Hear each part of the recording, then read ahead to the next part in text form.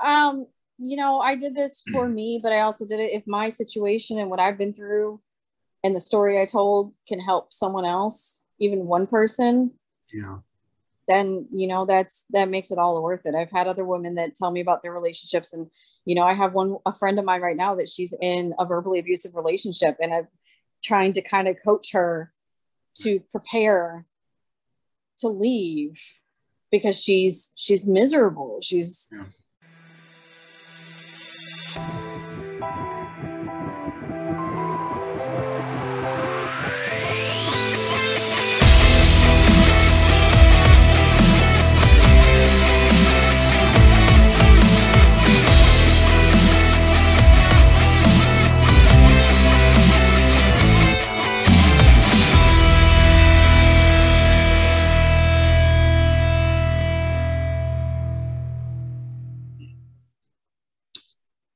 Welcome to the Growth and Thriving podcast, where we celebrate people's journeys from adversity and trauma into thriving and excelling. I'm Dr. Jerry Sunshine Novak. I'm your host through the podcast. And today we are talking with Wendy Anderson, who is a friend of mine and a member of our online Growth and Thriving After Trauma community through Facebook. Wendy offered to come on to the show and share her story with our listeners and with our community, and talk about some of the things that she's been through and how they've impacted her, and what her journey's been like moving from some of those difficult times into a life that looks more like growth and thriving for her. We might also focus in on some tools or experiences that have been helpful.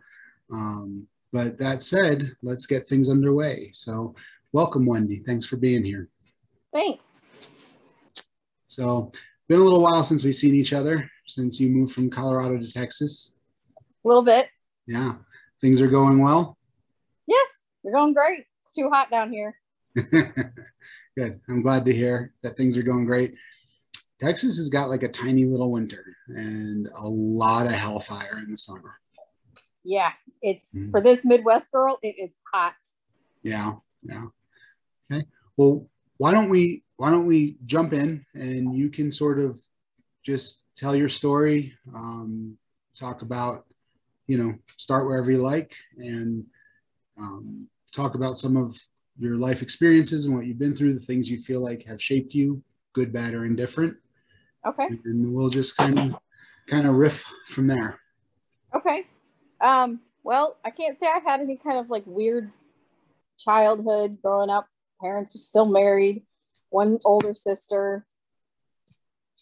Nothing special in my childhood, but as I got older, I was 23 years old and I got married for the first time.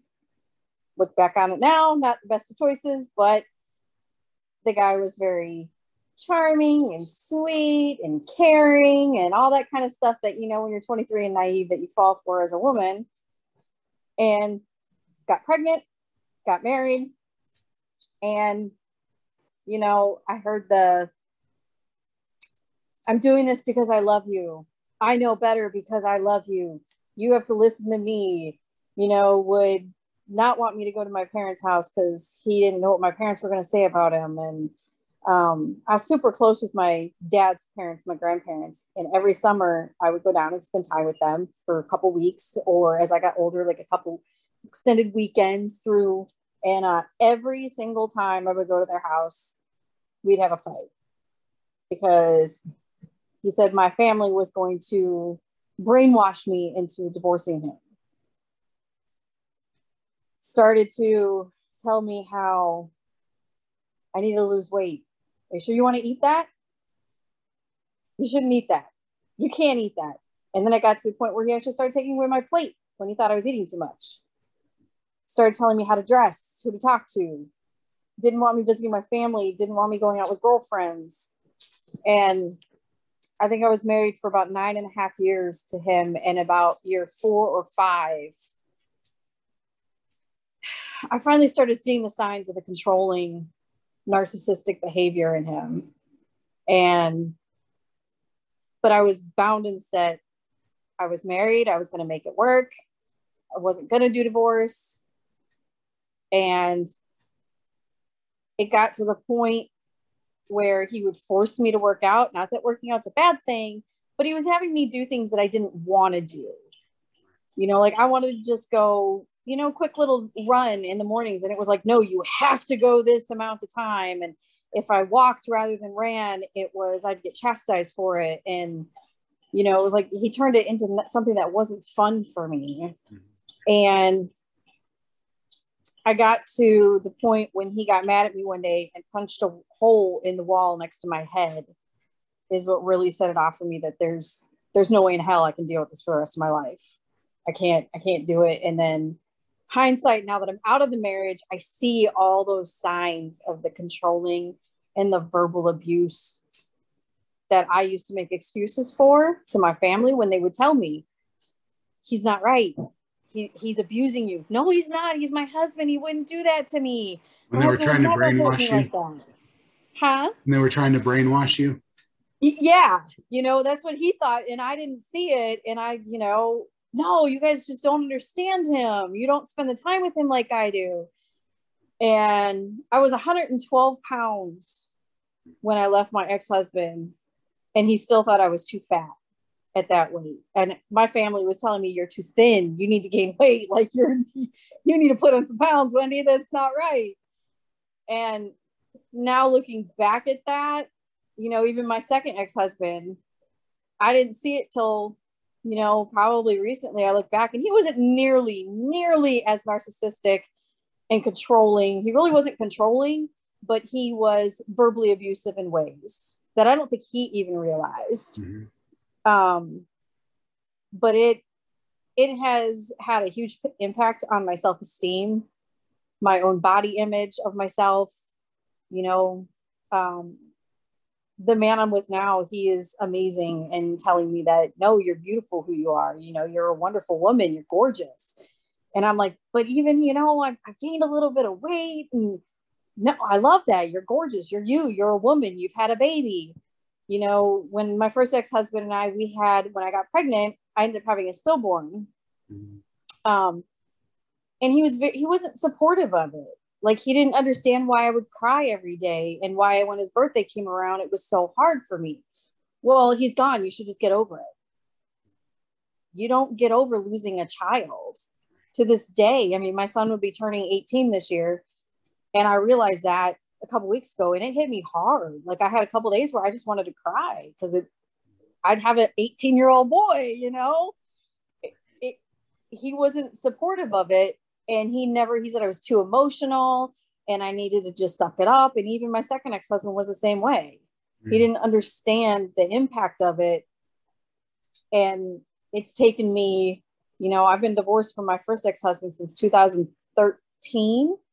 And I've been to a couple different therapists. I've talked about my feelings, you know, and it's still to this day, there's certain things that come to me that still are hard to accept, you know, like being told you have a gorgeous body. You're 41 years old. You're not going to have a 20-year-old body anymore.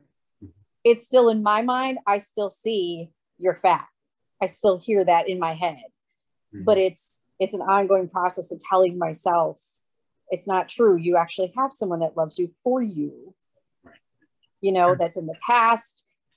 And, you know, one thing I learned in therapy was men that are, and women, I have a sister who's a narcissist too, but they break people down to make themselves feel better because they have their own self issues.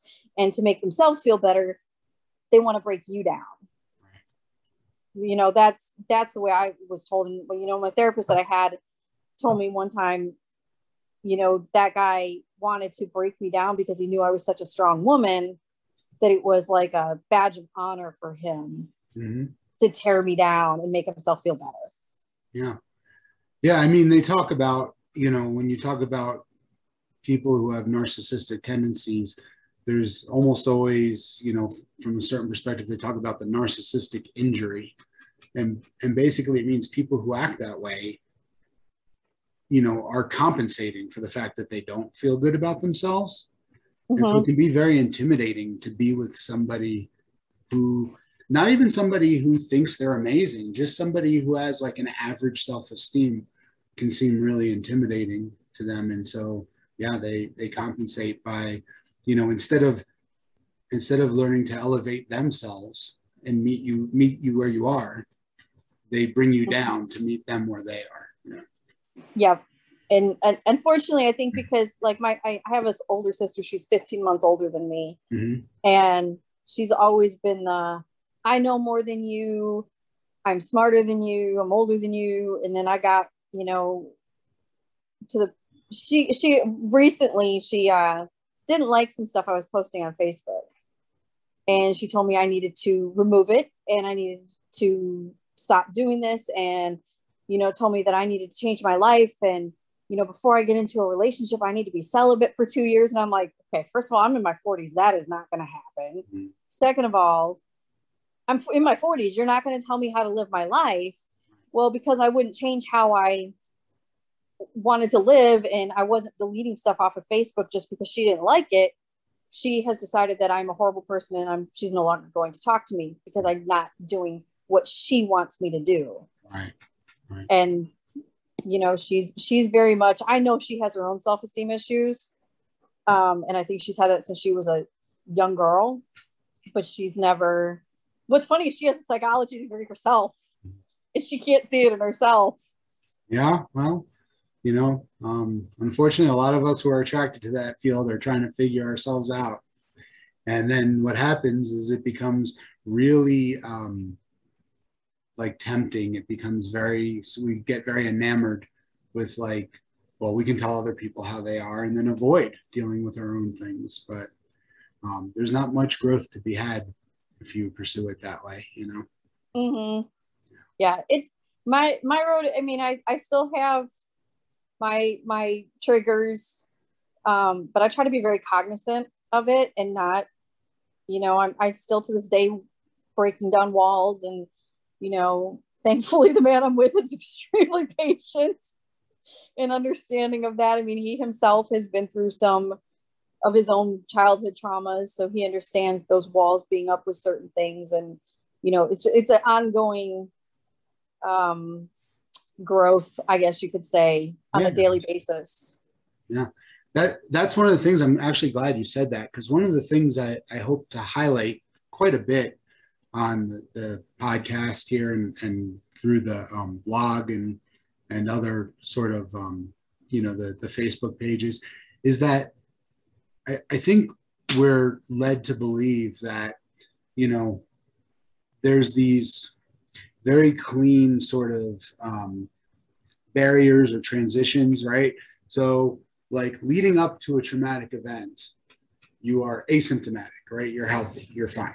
And then there's this traumatic event. And if you have reactions to that trauma over a period of time, then you have PTSD or something like that, right? Or an adjustment disorder or whatever label they choose, right? And then if you maybe get some treatment or do some sorts of therapeutic kinds of things and you start to get better, then you're good again, right? And I'm not sure that the distinctions are that clean. I think, you know, we're all changed by the things we experience. Mm-hmm. I agree. Yeah, whether those experiences are good, bad, or indifferent, they all change us. And so if you experience trauma, that's part of your history forever. And there may always, for the rest of your life, be things that, you know, trigger you or things that remind you, or an occasional nightmare, or whatever that sort of thing is.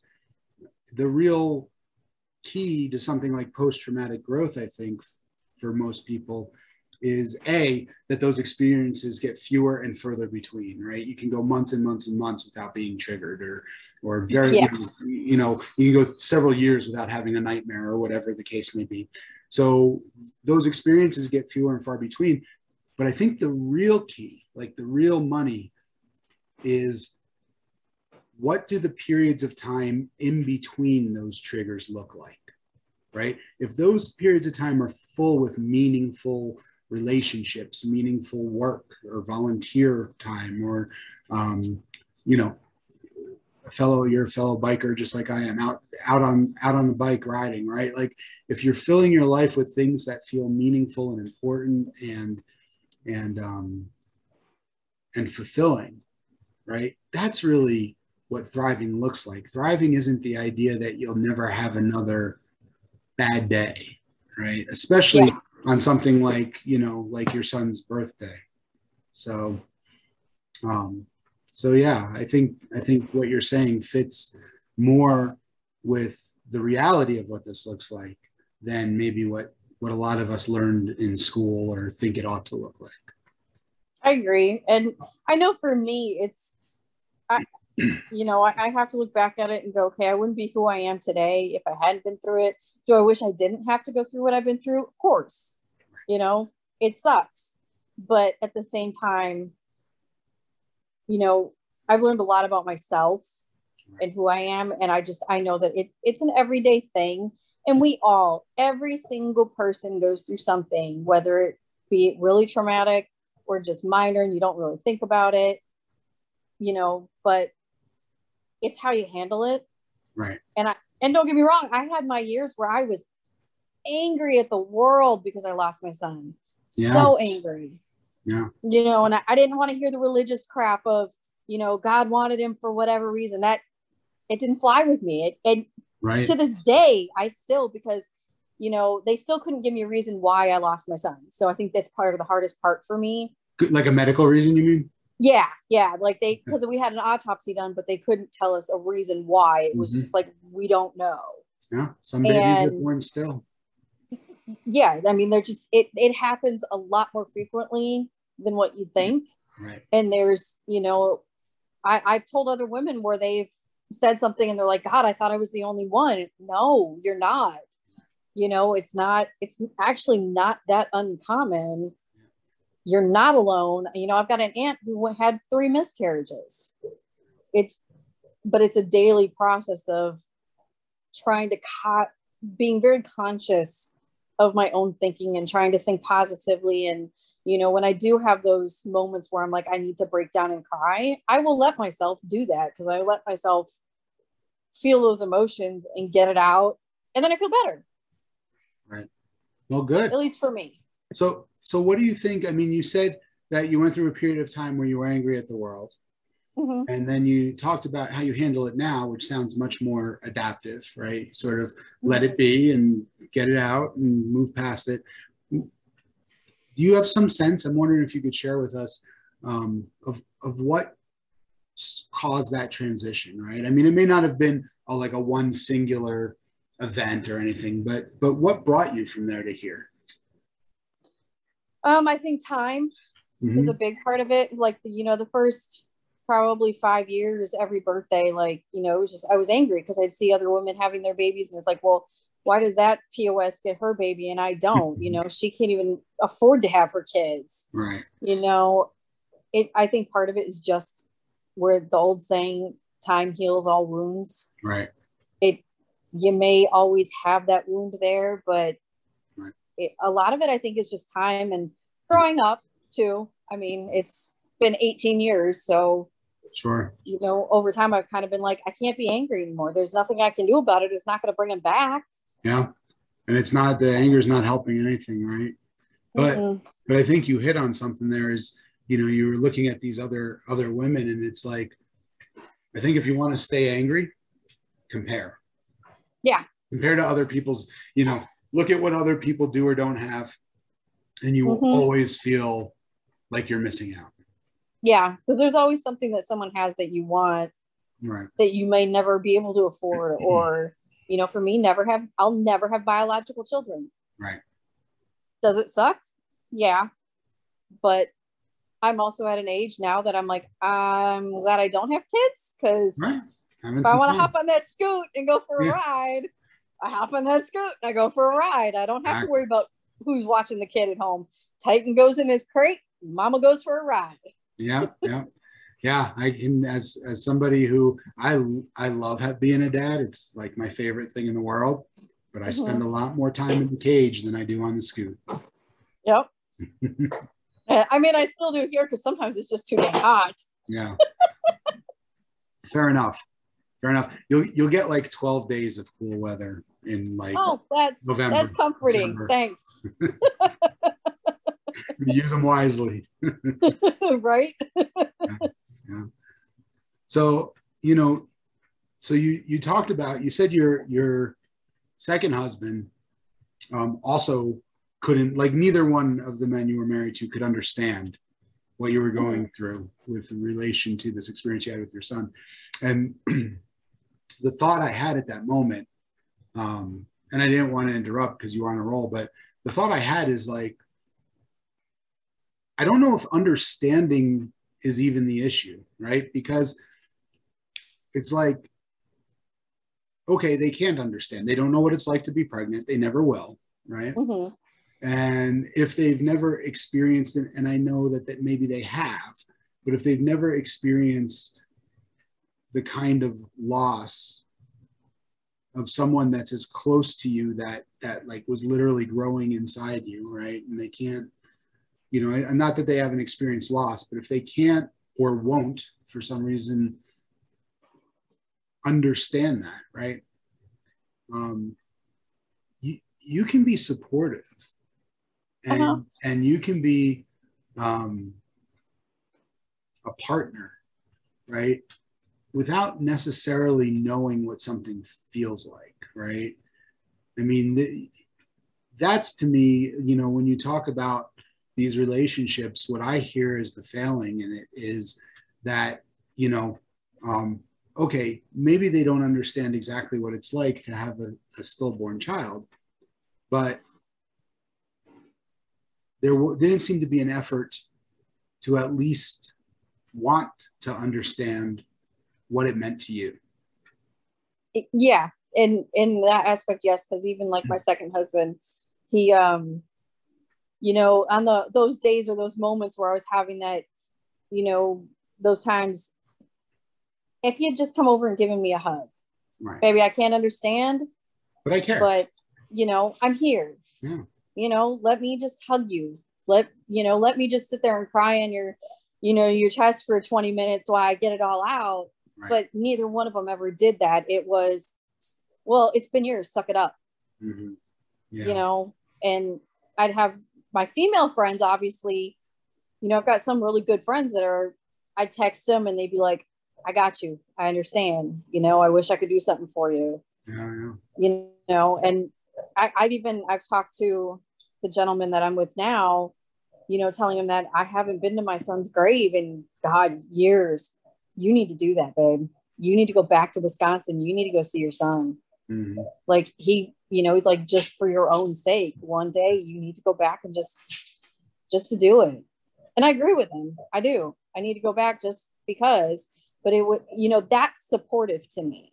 Right. That's saying, I can't understand it, and he's a father. He has a daughter himself, mm-hmm. So he understands the child, having that being a parent kind of aspect, but, he doesn't understand losing a child, but he understands that could be painful for me.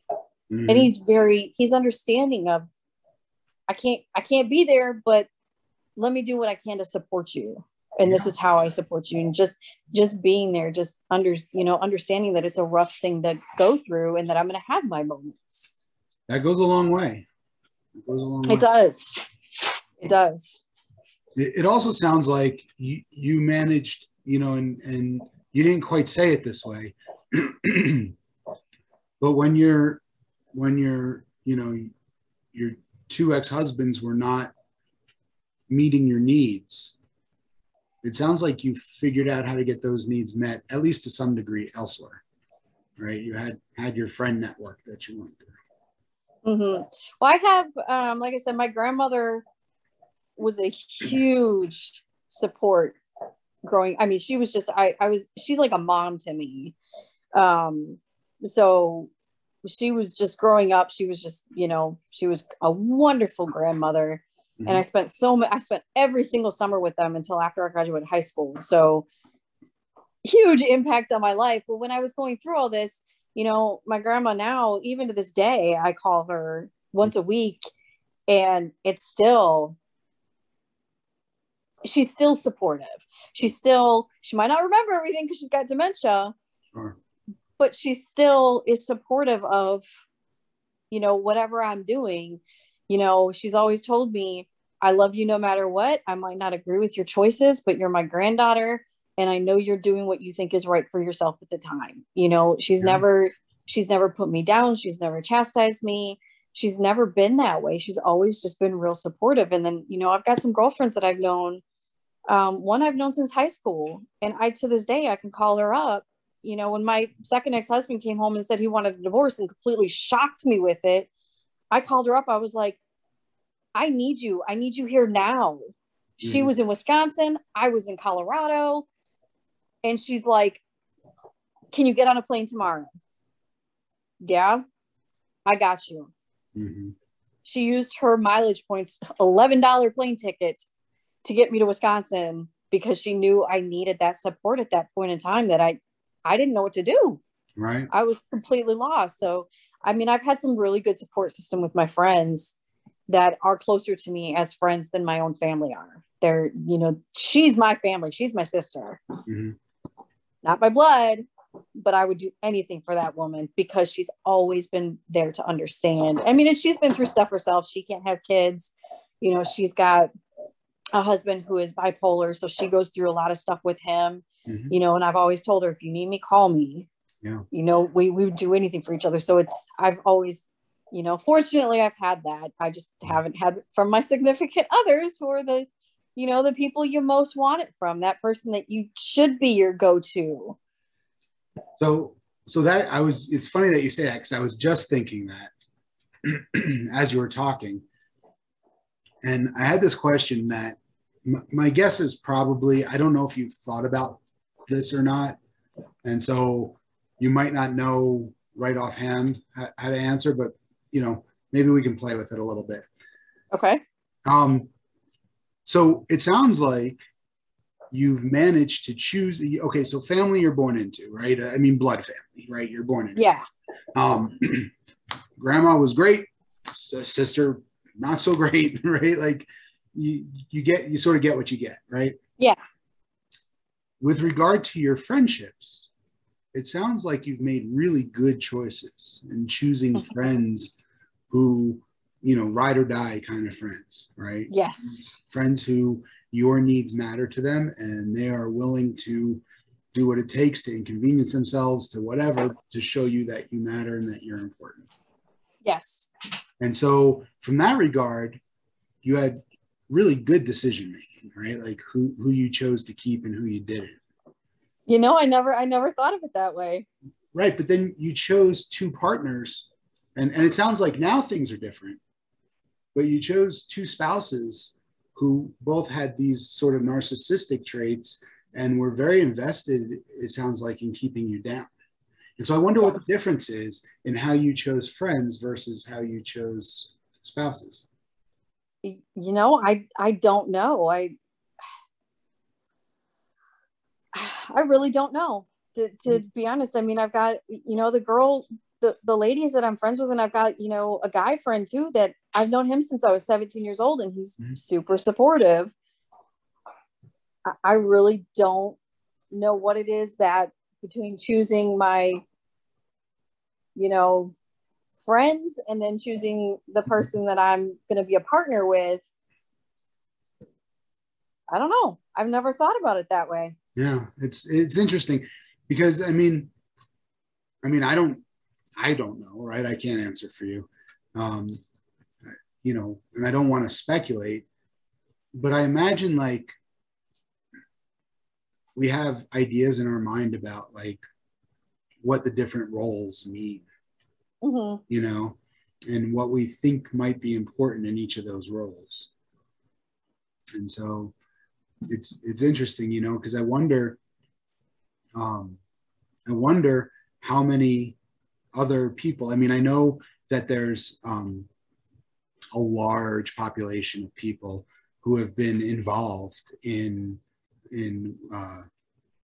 relationships that involve narcissistic abuse, right? Because narcissistic people can be very charming and they really know how to turn it on, right? So So I know there's a huge population. My sister actually runs a group on Facebook for survivors of narcissistic abuse, for people who've been in narcissistic relationships. And she's got like 4,500 people in that group and new people joining every day, you know? Dang. Yeah. And so there's no shortage, right? There's no shortage of people who find themselves in this scenario. And I can't help but wonder now, after talking to you, how many of those 4,500 people also have friends who are incredible, right? Like, I wonder how many of them chose, you know, a partner who ended up being sort of abusive and mistreated them, but have a network of friends who are solid. That's interesting. I never ever thought of it that way. Mm-hmm. Because I have some really supportive friends that are like, he never deserved you. You know, I've seen it a long time ago. And, you know, I think we think differently when it comes to a spouse or partner and how they're going to react and support. Right. And, you know, your spouse you're with all the time, your friends, it's like, okay, hey, I saw you, go home now. You know, or hey, I'm going to go home, you go home. Yep. You're not around them all the time. Definitely less proximity. That's true. Yeah. Yeah. So, I mean, there's a difference in how you deal with each other on a day-to-day basis. You know, I'm sure my best friend, Nikki, if I had to live with her, we might have a few fights. I don't think we've ever had a fight, but I think we might because we live differently. And I know we live differently, but we also understand that we think differently and we accept that in each other. We don't care. We're like, okay, whatever. I know you give me the last penny you had if you needed to, right? You know, but with a spouse or a partner, it's for some reason it's a little different in how you think, but I couldn't tell you why I chose. Yeah. And I think you're right. Like, the more time you spend with someone, the more likely you are to end up in an argument or to have a fight with them of some sort. I guess the real question, though, right, is what happens maybe during and after the argument, right? Are you, you know, either friends or partners with somebody who can fight fair, meaning that they, you know, will argue their side of a disagreement, but not necessarily attack your character or become, you know, or threaten or become abusive in any kind of way.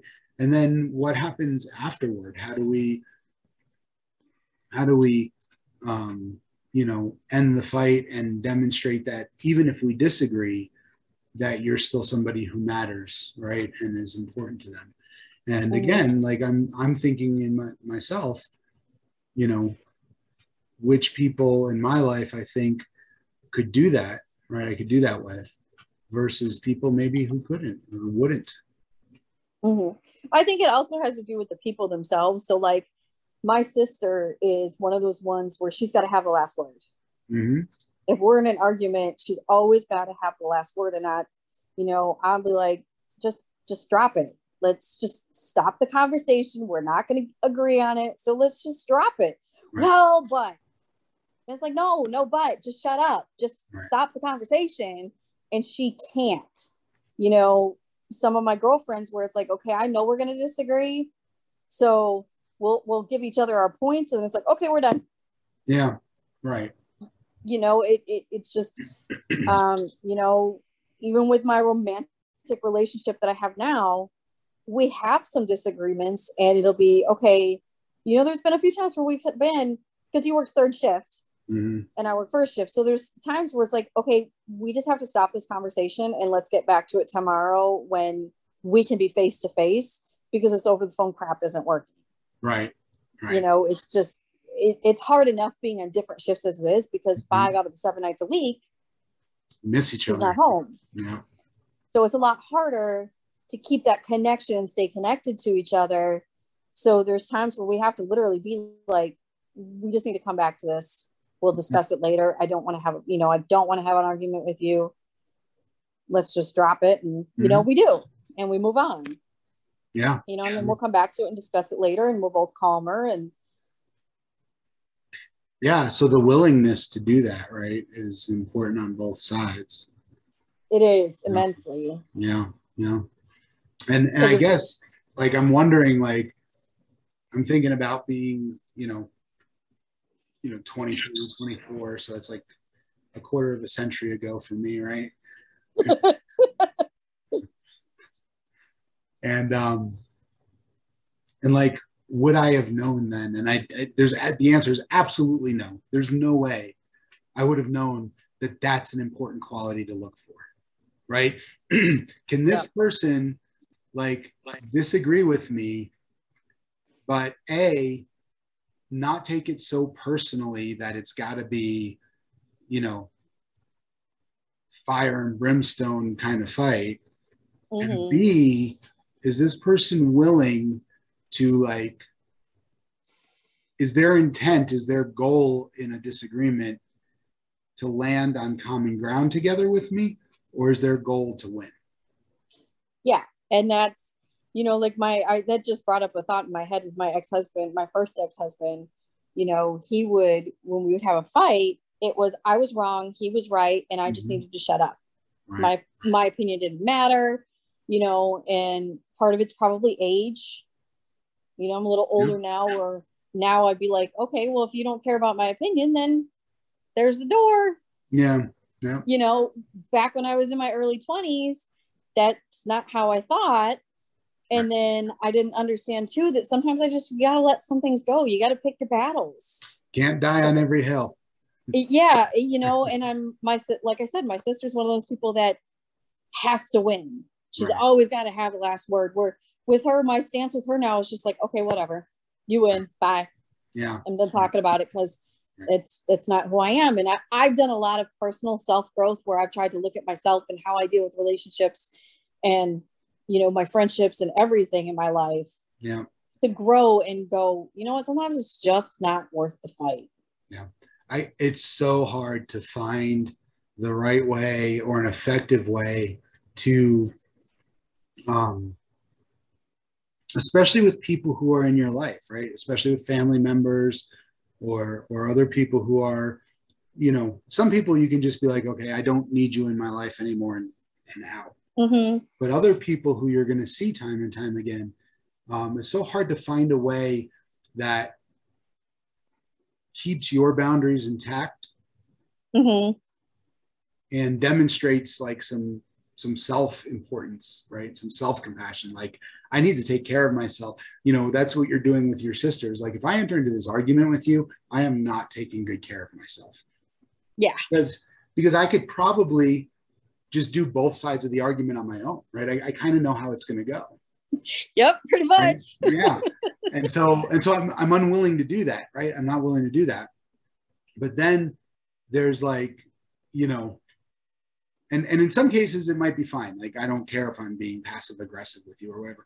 But in other cases, it's like, well, how do I do that? And maybe I don't want to be passive aggressive, or maybe I don't want to just kind of throw my hands up and give up. And it's really hard, man. There are people in my life where it's taken me decades to get to the point where, like, I can confidently say a sentence that sounds something like, I'm not willing to engage in this argument with you this way.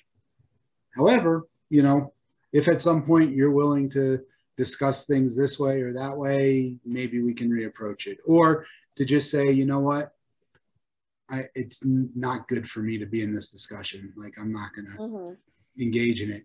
And it's, and it's amazing because it's a really simple sentence. And on the surface, there's like nothing wrong with that. That seems like it should be fine. But people are appalled when you say something like that. They are. And if they're the ones that like to win, they don't like that. Right. And some people just like the drama of it, right? Like, how could you not fight with me, Yep. Yeah. Yep. I've gotten to a point in my life, I'm not going to fight about certain things. I have an aunt that is, she's a wonderful aunt. Mm-hmm. We disagree on a lot of things. Yeah. But we're adults. So we say, oh, okay, we'll disagree. Sure. There it is. There, end of conversation. Yeah. My aunt's marriage is different than what I look at marriage as. Yeah. And we just agree that we just live differently. Like, yeah. that's just, that's how we are. And that's fine. Whatever works for you. Yeah. And my uncle, that's fine. That's not how I want to live. That's not what's going to work for me. Yeah. And we can understand that. Now tell that to my sister and she'd be like, no, you're wrong. Mm-hmm. That's why I just, with her, I just don't engage with her anymore because, I've got a niece that's 19 this year. When my sister and I had that fight where she got mad at me, it was, oh, we're going to throw the child in and go, you can't talk to my daughter anymore either. Okay, let me see how that works out for you. I'm not going to talk to my niece, please. Right. Who's an adult? Exactly. She Right. was 18 at the time. It was like, no, she's 18 years old. If she wants to talk to her aunt, she can call her aunt. Right. Yeah. Yeah. You're not going to stop me. And we still, to this day, my niece and I still text each other. Right. And going back to like when I said about, we brought up like fighting fair, for example, Mm-hmm. right? Like, or attacking your character or any of those sorts of things, right? Like, I mean, what does her daughter have to do with you and her having a disagreement, right? Like, and that was my point. And she was like, well, I just don't like your, what did she say? I can't remember exactly, but basically she didn't want me to have an influence right. on my niece and how I live and what I say. And I'm like, she's an adult now. Yeah. And it's not like I'm going to bring up the stuff that my sister and I argue with my niece. My niece doesn't need to know that. My conversations with my niece are how's college, who's the current boyfriend, yeah, you're driving, that kind of stuff. I'm not going to bring her into my adult life. That's right. Not what it's about. It's here. Right. Let me send you a picture of Titan because she's a dog lover. And it literally was like, oh, it's a divorced parents. Let's use the kid in the middle of the divorce. No, you don't do that. She has nothing to do with it. Yeah, it's definitely got that flavor, right? It's definitely a power play, right? Yes. Yeah. Yep. Yeah. And so that can be super toxic, right? That's so hard to deal with, especially when it's somebody who you probably love and care about, like a sibling, right? Mm-hmm. And so it's a very love-hate relationship between us. Yeah, it sounds it. And I mean, love and hate are close cousins. They have a lot more in common. A lot of people think of them as opposites, but the opposite of both of them is indifference, right? It's like, yep. Once you don't care anymore, then there's neither love nor hate. Exactly. Yeah. So I'm curious about, so you had this, this, really sort of tragic experience with your child being stillborn. Mm-hmm. And then you talked about these two marriages. And to me, I think at first blush, if you will, it sounds like 3 traumatic events. But there sounds like there's a difference to me in the impact they've had on you. Like, mm-hmm. So your reactions, for example, to your child sound to me, and I don't mean to be splitting hairs, but I'm curious in how we rebuild our lives after different hardships, right? And so your reactions to your stillborn child sound to me less like trauma and more like grief, right? It's like every year on an anniversary, I get sad, right? If I think about it in a certain way, that, oh my God, it's 18 years, I get really sad, but not necessarily like something triggers me and I have this huge setback that I need to rebound from, right? Anniversaries are hard and there's grief and rightfully so, right? I mean, I in my life, thankfully, both of my children are healthy and alive and in good spirits. But I lost my mother when I was 7. And so, she got sick when I was 4 and died when I was 7. And so now, like 41 years later, there's still grief, right? Yeah. Like they're still missing her, and they're still, and I went like you, I was angry at the world for a long time. I felt like it was super unfair. I saw these other kids who, you know, I would always be appalled, like absolutely appalled when I saw kids like talking bad to their mom, you know, fuck you, mom, or whatever. And I'd be like, oh my God, like, do you know how lucky you are to like, Yeah. and, you know, and it took me a long time to get to a point where it was like, no, I can't compare with them, right? The best I can do is actually be happy for them that they don't have to know that kind of grief, right? Like, Yeah. they don't have to. But it sounds to me like the marriages and the divorces maybe had more of a trauma impact on you than the death. Although maybe like the death of your child like feels bigger, it just seems to have a different quality. I agree with that. I think the initial that day when I was in the hospital, Yeah.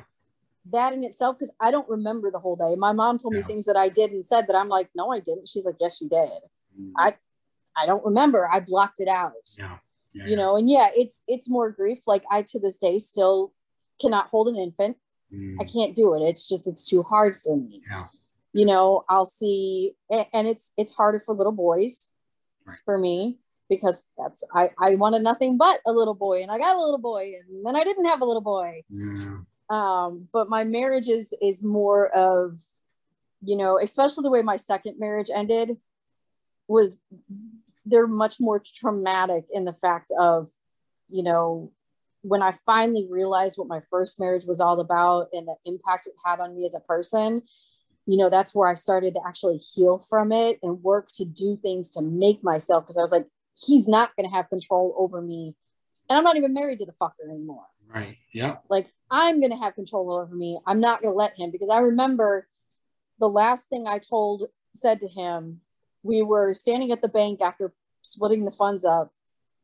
And he looked at me and he goes, are you ready for a world you can't handle without me? And I looked at him and I said, I will thrive without you. Good for you. And, you know, one of the things he told me that I could never do because I was uncoordinated was ride a motorcycle. Look at me now. Yeah. You know, looking back at it, you know, my second ex-husband, he didn't tell me. I didn't have any clue he wanted a divorce. Had no idea. Came home one day, told me he wanted a divorce. I freaked out and went to my girlfriend's, and we had a camera in the house. He forgot about it, brought a woman into my home, and I caught him. He did the one thing that he knew would hurt me the most, and that was cheat on me.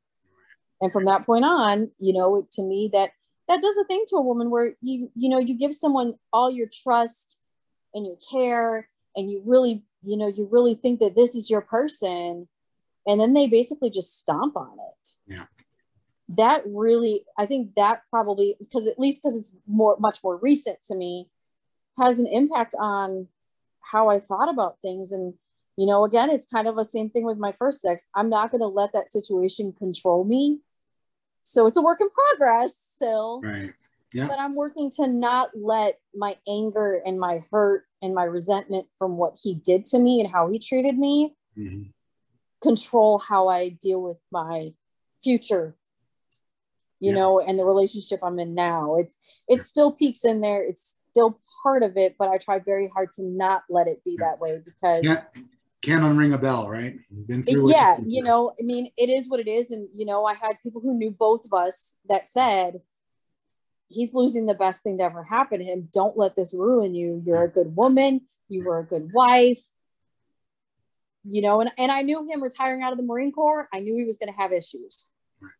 Did I think it was going to go to the extent that it went to? No.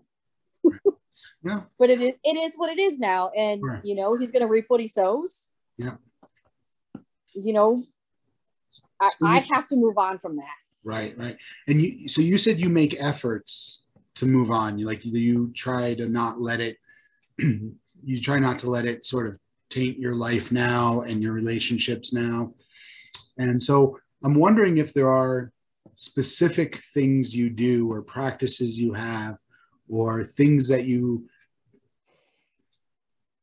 sort of build into your lifestyle that help you with that, like that are purposeful for the intention of separating those past experiences from what's going on now?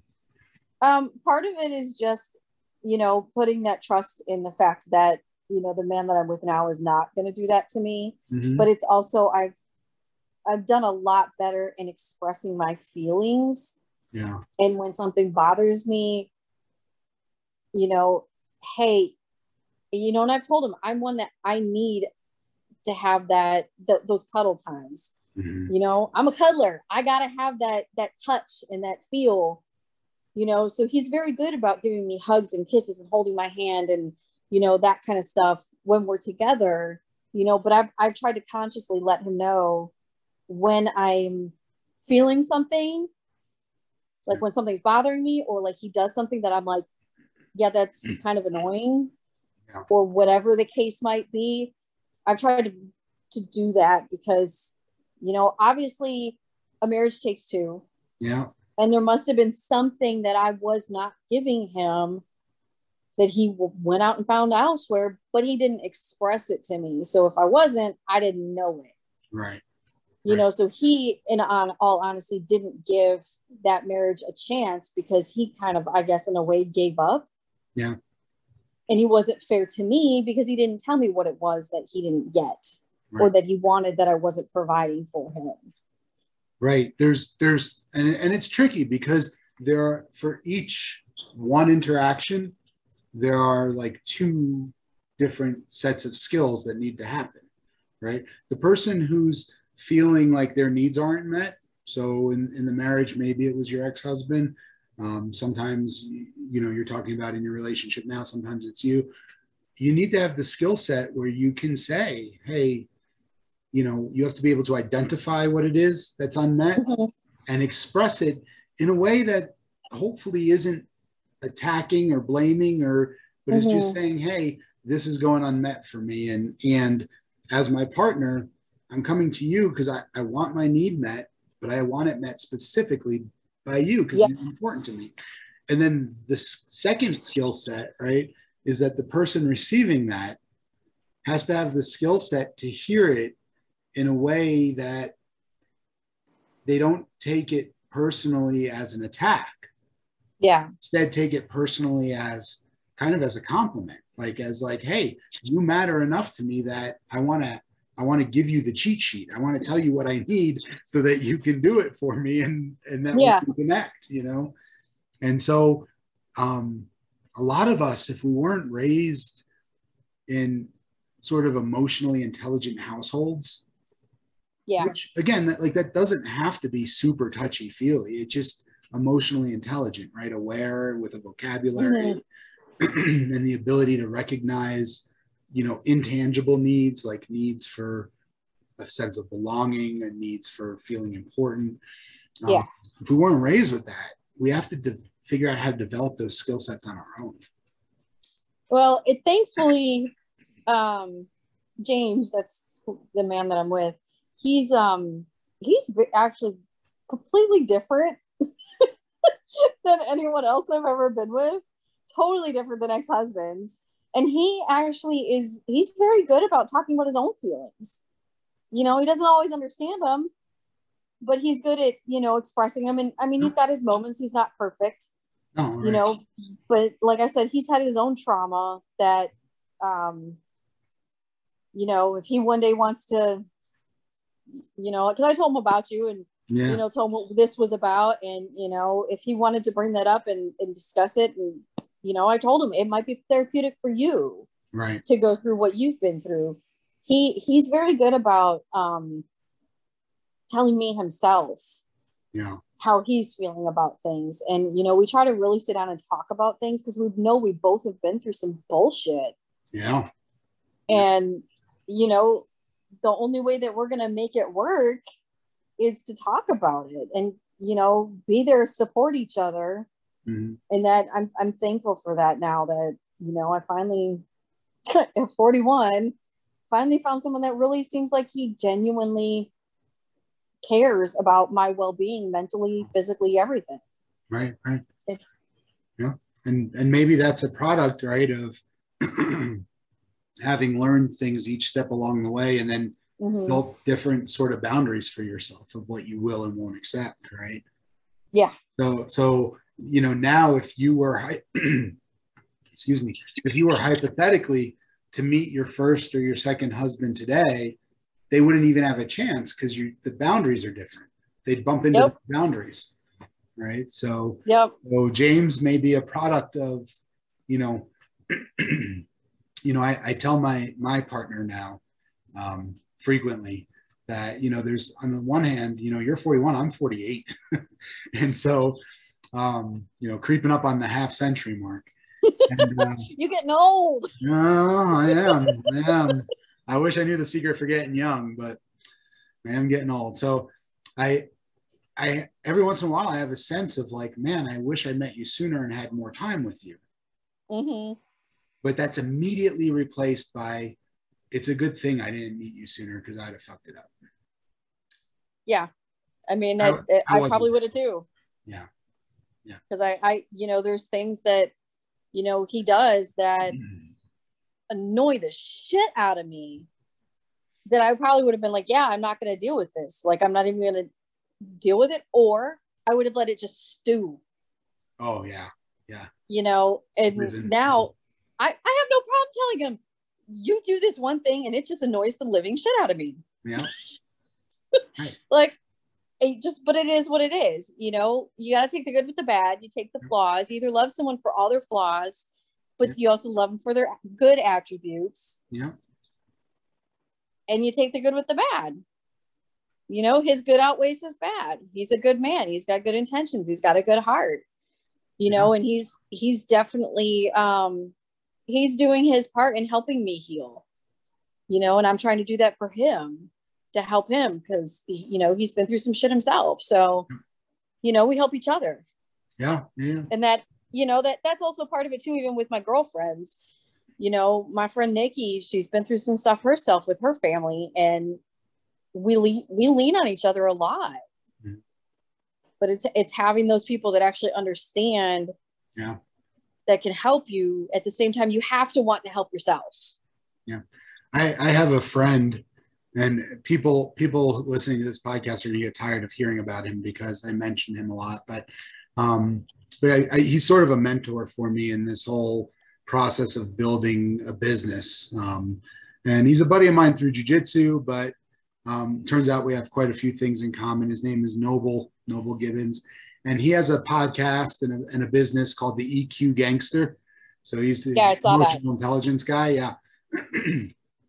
But one of the things he says at the end of every one of his episodes, which sounds a lot like what you're talking about now, is he says, emotionally healthy people help other people heal emotionally. Mm-hmm. And, that sounds like what you're describing in your relationship. So I'm glad that you found that and have that for yourself. Yeah, I am too, because, it was really hard when my second ex-husband did what he did to me. Yeah. It was really hard for a little while, and then it's been a rough road, but I'm a strong woman. I know I am. Emotionally, I know I am, because I've been through a lot. Yeah. But I was also raised to be that way. Right. My parents didn't raise me to be a quiet, timid, which anybody who knows me personally knows I'm not timid. Yeah. They didn't raise me to be that way. And my first ex-husband made me almost that way, because I was afraid to talk, because I didn't know what was going to be said. I didn't know how he was going to react. And, to this day now, I'm much more to the point where I'm like, no, I'm not going to be shy about it. If you don't like what I have to say, keep scrolling. Right. Don't listen to me then, Yeah. I am who I am, and either love me or hate me. Yeah. Yeah. I mean, I try to teach my kids, right? Like, a healthy relationship means that you should always be able to say how you feel. Yeah. Right. Yep. And, you can disagree on all sorts of things with people, but you should always be able to say how you feel, and that should always be accepted by the other person. Yep. Even if they don't understand. Right. And that was something that, you know, both of my ex-husbands didn't understand, is they didn't, they thought my feelings were me just being a woman. Right. You know, quote unquote, you're just being a woman, you're emotional. Right. Well, and you know, there's research that demonstrates that men are every bit as emotional as women are, except that women are taught that it's okay to demonstrate those emotions, And men are not. men are taught it's not okay, right? Yep. And so what ends up happening is virtually anything that you know, and by the way, this is, let me be clear, this is not all men, this is not every man. Some men are raised by, you know, really sort of emotionally intelligent parents, and they're raised to have a good sense of themselves. But socially, generally speaking, in our society, men are raised such that, you know, anything, so you're allowed to be okay, right? Not great, Mm-hmm. but okay. And anything else you feel, from hunger to shame to grief, if it's anything other than okay, then it's to be expressed as anger. Yeah. And so we have a population, unfortunately, of men who are really angry or seem really angry and are probably aggressive and violent. And if you could just sort of like move the anger aside a little bit and kind of look around it, you would see things like grief or sadness or shame, or, you know, and there'd be opportunities for those men to heal, Yep. to be less angry, you know. And I'm not talking about, you know, to be clear, I'm not talking about like walking around through the world emoting everywhere you go, right? There's certain places where it's not appropriate. I totally, as I'm a psychologist, and I'll be the first one to say, like, you probably shouldn't break down crying in the boardroom, right? Like you probably should be able to manage it when you're like on stage delivering a presentation. But there's a time and a place when you could be sitting in a therapist's office or having coffee with a loved one. And if you could have the courage and the strength to be a little more vulnerable, and if you don't think that that requires courage and strength, I dare you to try it. Yep. And with that little bit of vulnerability, and somebody else could demonstrate some caring, and you wouldn't be necessarily rejected for that, then healing can begin, and things could be very different. So you know, it sounds like some of the men you've had in your life, I don't know them, and I don't want to pretend like, oh, I can say this is, but that sounds like a familiar, you know, familiar dynamic to me, where they blame it on gender roles, but gender roles are invented, you know. I mean, you could act more masculine if you wanted to, and men could act more feminine. It's not biological, right? What's biological is like the ability, you know, things dealing with pregnancy are essentially biological. Most of the rest of it is social. Yeah. I mean, I know my first ex-husband, his dad was very chauvinistic, and was very in the mindset that the man made the money, the man made the decisions, and that's how he raised his son. And, you know, if he didn't do things right, you know, he would chastise him. His father was just an evil man. Yeah. Just not a good person. Yeah. You know, and my second ex-husband, you know, he was raised with old school biker dad from the 70s that really wasn't part of his life until he was in like 17 years old. And then he joined the Marine Corps, and he was a tough, badass Marine. Right. Yeah. You know, he couldn't let those emotions out. Yeah. You know, I mean, he told me multiple times that he said, I can't love you the way you deserve to be loved. I don't have that capacity to do that. And you're a good woman. You know, you deserve to be loved better than how I am. And I'm like, that's my choice, not yours. Right. And it's like, and it's, you know, I choose to see if you're loving me the way I want to be loved. And it also sort of like reveals what I would consider kind of a sad perspective on who he is and his abilities, you know? Yeah. Yep. Unfortunate, right? So, you know, but yeah, it's these things are really, really tough, and we all come with our baggage, right? We all carry what we carry with us, and then we interact and things can get messy. messy.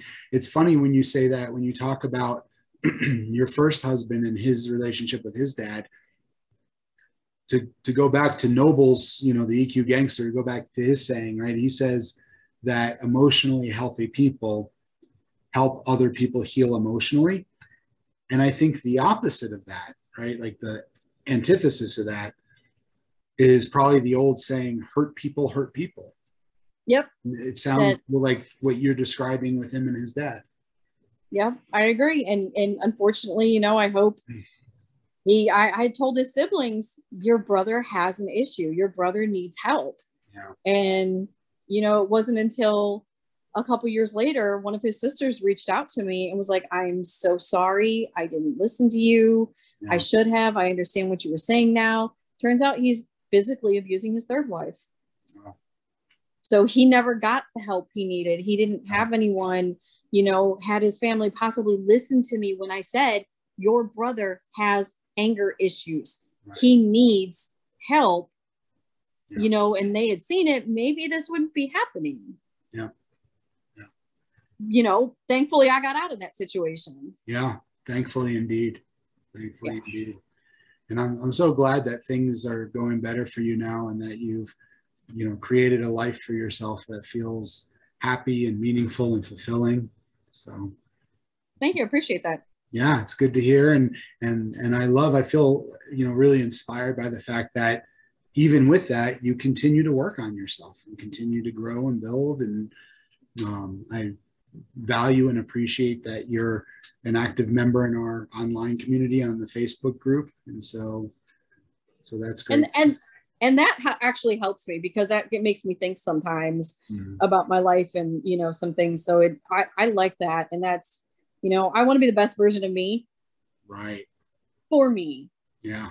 Not just, not for James, not for my mom, not for my dad, not for anybody, but for myself. Right. I just want to be happy for me. Yeah. Yeah. And it ends up benefiting all those people, Yeah. But if you do it for them and there's not a sense,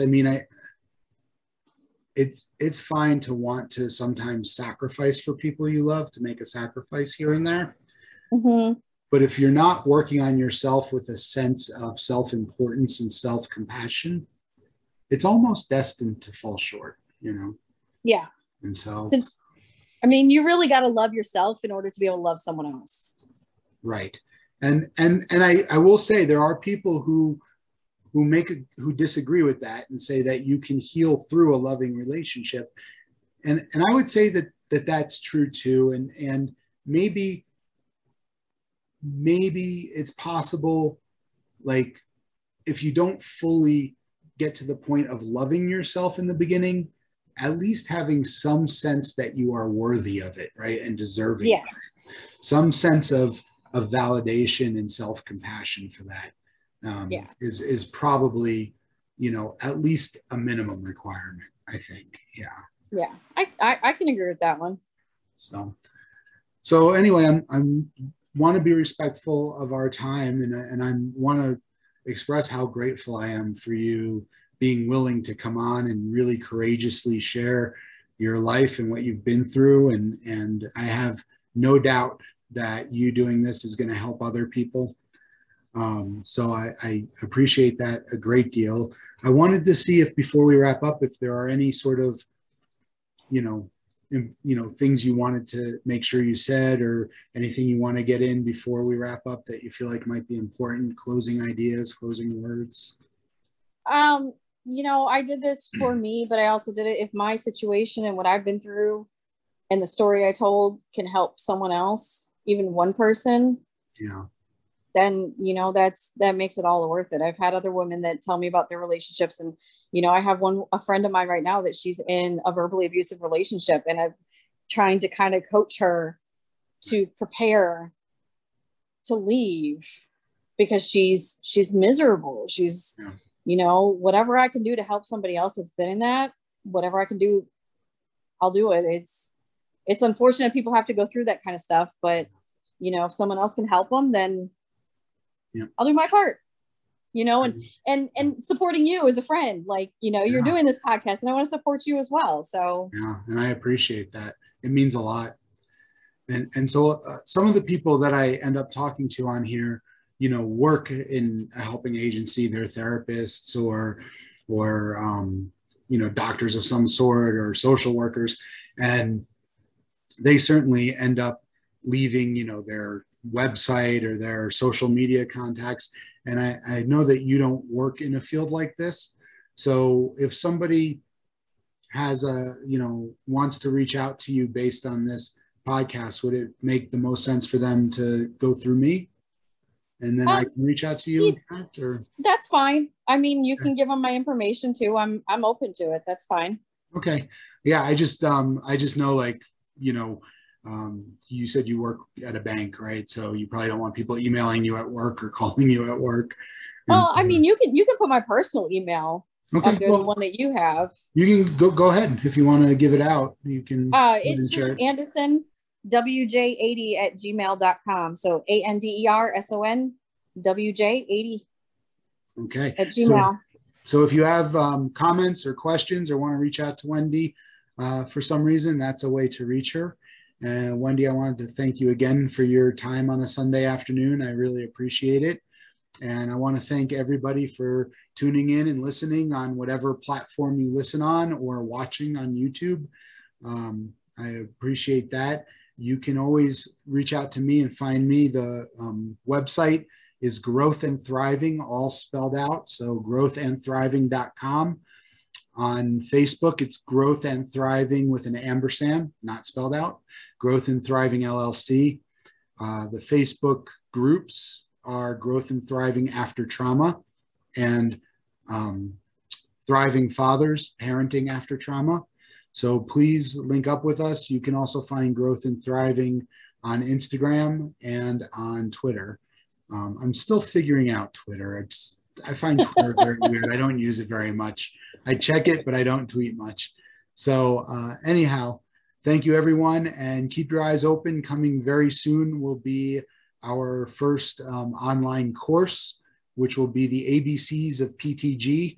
It'll be a 10-session program talking about some of the various skills and abilities and techniques that are used to help people achieve thriving after trauma. And it will be jam-packed with great information. So this is Dr. Jerry Sunshine Novak, and just signing off saying thanks for listening, everybody. Take care.